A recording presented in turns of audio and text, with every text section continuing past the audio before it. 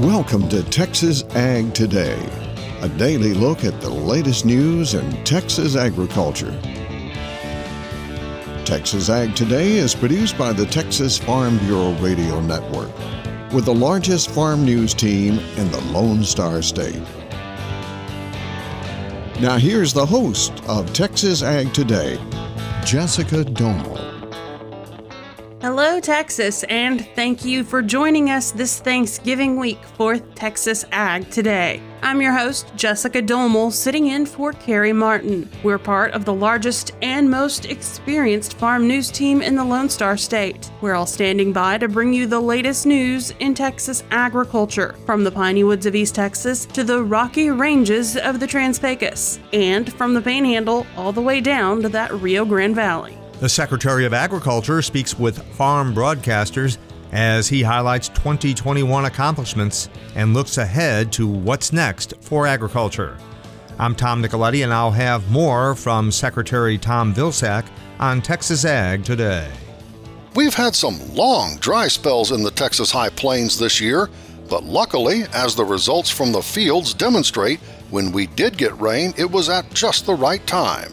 I'm James Hunt, and I'll have that story on Texas Ag Today. On today's program, we'll take a look at how the corn crop turned out in West Texas. I'm Tom Nicoletti, and I'll have that story on Texas Ag Today. We'll have those stories, news from Washington, Texas wildlife news, and a complete look at the markets, all coming up.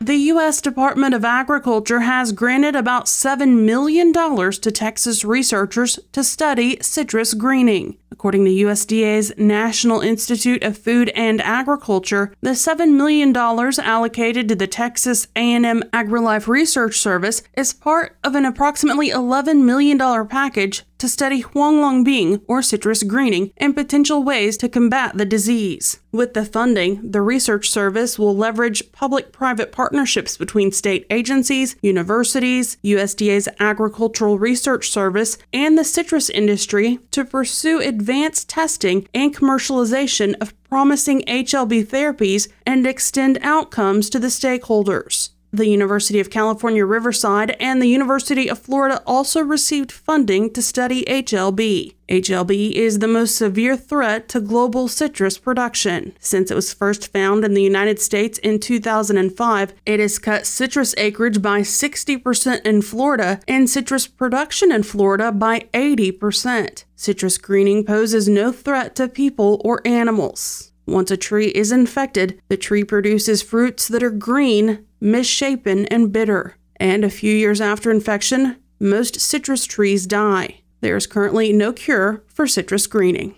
After taking a year off due to the coronavirus pandemic, the Amarillo Farm and Ranch Show returns to the Amarillo Civic Center November 30th through December 2nd. The event is an opportunity for farmers and ranchers from Texas, New Mexico, Oklahoma, and Kansas to network, learn, and meet with exhibitors showcasing agricultural products, services, and technologies. This year, more than 400 exhibitors are expected, representing companies that sell insurance, large harvesting and planting equipment, livestock equipment, tools, seeds, and banking services. On Tuesday, attendees have an opportunity to earn up to 5 continuing education units at the Texas A&M AgriLife Extension CEU workshop. Cotton U, a networking and educational event for cotton growers and industry leaders, will be held Tuesday. The Texas Wheat Symposium will follow that Wednesday. The Amarillo Farm and Ranch Show will be held from 9 a.m. to 5 p.m. November 30th and December 1st, and from 9 a.m. to 4 p.m. December 2nd at the Amarillo Civic Center. A schedule and additional information about the Farm and Ranch Show is available at ideagroup.com/Amarillo. That is ideagroup.com/Amarillo. It has certainly been an interesting year weather-wise for most of Texas. James Hunt gives us a look at how this year's weather impacted crops on the Texas High Plains. Looking at our moisture situation this year, we exited winter and entered spring with an intensifying drought scenario around the region, and we're experiencing a repeat here in the fall.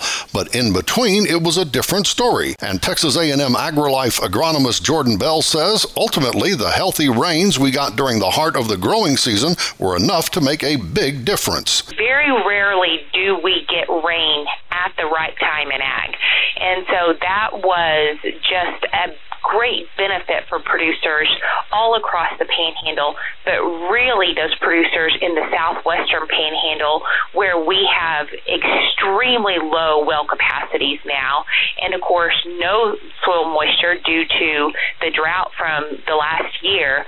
And so that really gave producers an edge moving into the summer, and we really saw good yields down there. And as to production for the region overall, I think that when we look at our corn yields and our sorghum yields, we are above what we have seen the past couple of years for sure. And of course, it was because producers had that very timely rainfall. What I'm seeing right now with cotton is that we're sitting about average. I do know of producers who've had some phenomenal yields. I've heard reports of fields that have been over 5 bales, but as a whole, we're looking at about 3.5 bales for our irrigated crops and probably a bale and a half for our dry land. So right now we are sitting about average for that crop. Now, what about our winter wheat? That's tomorrow's topic with Dr. Jordan Bell. I'm James Hunt on the Texas Farm Bureau Radio Network. There are many things that we can be thankful for this year. U.S. Secretary of Agriculture Tom Vilsack recently shared what he was thankful for. Tom Nicoletti joins us with more. Agriculture Secretary Tom Vilsack spoke with farm broadcasters about the latest news coming out of the U.S. Department of Agriculture. His comments came during the recent National Association of Farm Broadcasting Convention in Kansas City. I'm certainly thankful for commodity prices being better today across the board than where they were a year ago. I'm thankful for the fact that agricultural exports also improved from last year and in fact set a record for this fiscal year and are on pace potentially to set yet another record next year. I'm certainly thankful for the extraordinary work of a lot of good people to get out pandemic relief to our farmers, ranchers, and producers. Over $6 billion has already been distributed, with more to come before the end of this year. Those same hardworking folks at FSA offices across the country have also been responsible for, and I'll get this, being responsible for also providing over $14 billion in loans to farmers, ranchers, and producers. I'm excited about what's next and what's up, what we can do over the course of the next several months at USDA. We're looking forward to taking advantage of the relief that Congress recently passed with a continuing resolution establishing a $10 billion fund for assistance for those who have been stricken by drought and from floods and fires and a variety of natural disasters. I spoke with Senator Hoeven and Senator Baldwin. They were encouraging me, and I was reassuring them that it was our goal to make sure that these resources were provided as quickly as possible. Hopefully, we're able to get the framework of this program out before the end of the year or the first part of next year, and hopefully maybe be able to make payments sometime in February. That's what we're shooting for. That is U.S. Secretary of Agriculture Tom Vilsack.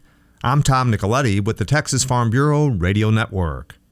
Tom Nicoletti joins us again with some news from West Texas. Eddie Griffiths is standing by with a report on the corn harvest for that region. And Eddie, yourself, you just completed your harvest of the corn in which it's irrigated at 100%. What did the yields look like, and what do you think the quality will be? The yields, Tom, have been good this year across the board, regardless of what crop you're talking about. We were blessed with the moisture this summer, and that really bode well for the corn crop in West Texas. If you had good fertility management out there and were able to get that crop out in a timely manner. And fortunately, prices are good right now. So it's a seller's market. We're looking forward to getting rid of that corn and reaping the benefits from it. Whether it be yourself or other corn producers, what do you think is the average on the corn per bushel per acre? I would say we're probably looking at anywhere from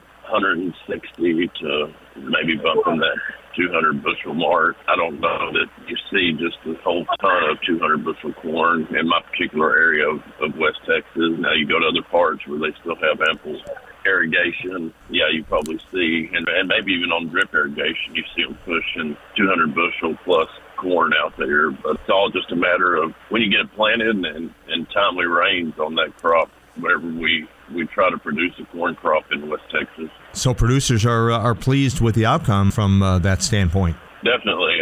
Hot, dry years, and you're trying to grow corn, and it's very risky with the aspect of irrigation, trying to keep up with that crop. But as far as rotation for other crops, whether it be wheat or cotton, it's definitely beneficial.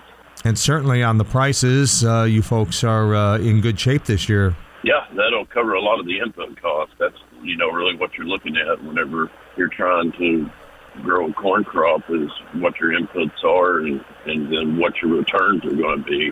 And this year, those are going to work out as far as the bottom line is concerned. Yes, with the input cost very high this year, the return on the investment is going to work out for you.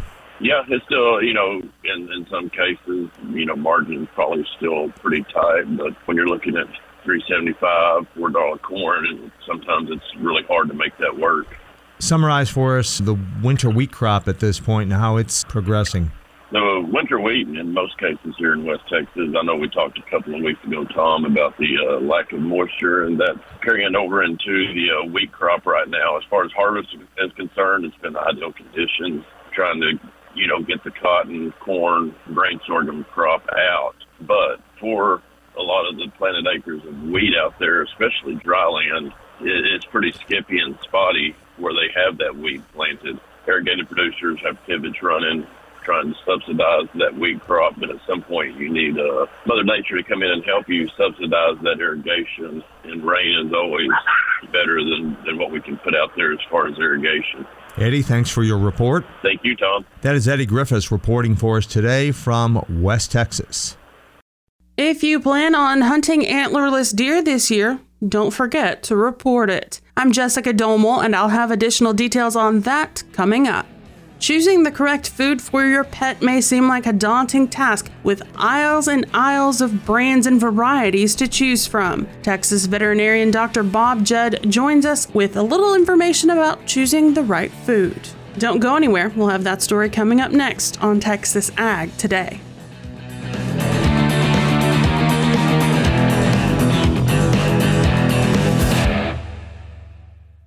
Parenting is full of surprises. You never know what to expect. So after our son was born, I called my Texas Farm Bureau insurance agent to set up a life insurance policy in case something happened to me. Sawyer is now 2. And we'll soon have a sister. There's no one else I would trust with protecting my family.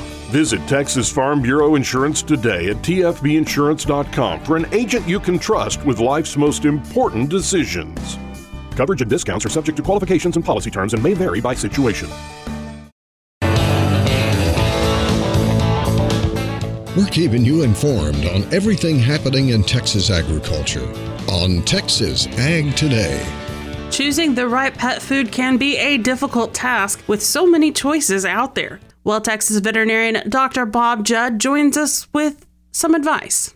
There are hundreds of pet foods available on the market, and choosing between them is not easy. However, there is a stepwise approach to selecting a high-quality food, and just because the food is expensive does not indicate it is high quality. The World Small Animal Veterinary Association indicates that the manufacturer of high-quality foods should have a full-time PhD or veterinary nutritionist on their staff. So call the company for this information. Also ask about testing for bioavailability and digestibility, because the companies that can provide this information are more likely to do a better job testing their foods than companies that do not have this testing. Next, ask the manufacturer about quality control procedures that include certification of their procedures by the Global Food Safety Initiative and testing for nutrient content, pathogens, and toxins.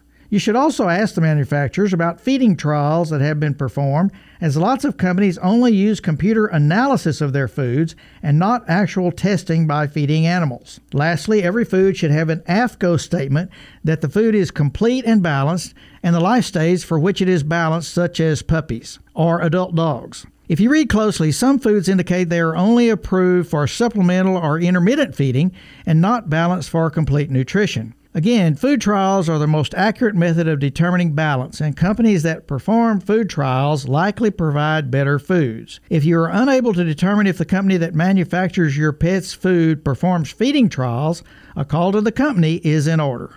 Thanks for listening to today's Texas Vet News. I'm Dr. Bob Judd. The Texas Parks and Wildlife Department is reminding hunters to report any antlerless deer that they harvest through the My Texas Hunt Harvest app or website. This year's antlerless deer season is November 25th through the 28th. According to the Texas Parks and Wildlife Department, hunters are required to report any antlerless deer that they harvest during the 4-day doe season, along with any antlerless deer harvested during the archery, youth-only, and muzzleloader seasons. Hunters in 21 counties are required to report their harvest within 24 hours using the My Texas Hunt Harvest app or on the My Texas Hunt Harvest website. Those 21 counties are Austin, Bastrop, Caldwell, Colorado, Comal east of 35, DeWitt, Fayette, Goliad north of 59, Gonzales, Guadalupe, Hayes east of 35, Jackson north of 59, Karnes, Lavaca, Lee, Travis, that's areas east of I-35, Victoria north of 59, Waller, Washington, Wharton north of 59, and Wilson. Be sure to consult this year's Outdoor Annual, the printed version, OutdoorAnnual.com, or the Outdoor Annual app for all of this year's regulations. General whitetail deer hunting season for the North Zone is open now and continues through January 2nd. General whitetail deer hunting season for the South Zone is open through January 16th. The muzzleloader season opens on January 3rd. Again, the antlerless deer days are November 25th through the 28th. Live cattle rallied on Monday and Tuesday. How did things shake out on Wednesday? We'll take a look at the livestock, cotton, grain, energy, and the financial markets coming up next. Keep it right here on Texas Ag Today.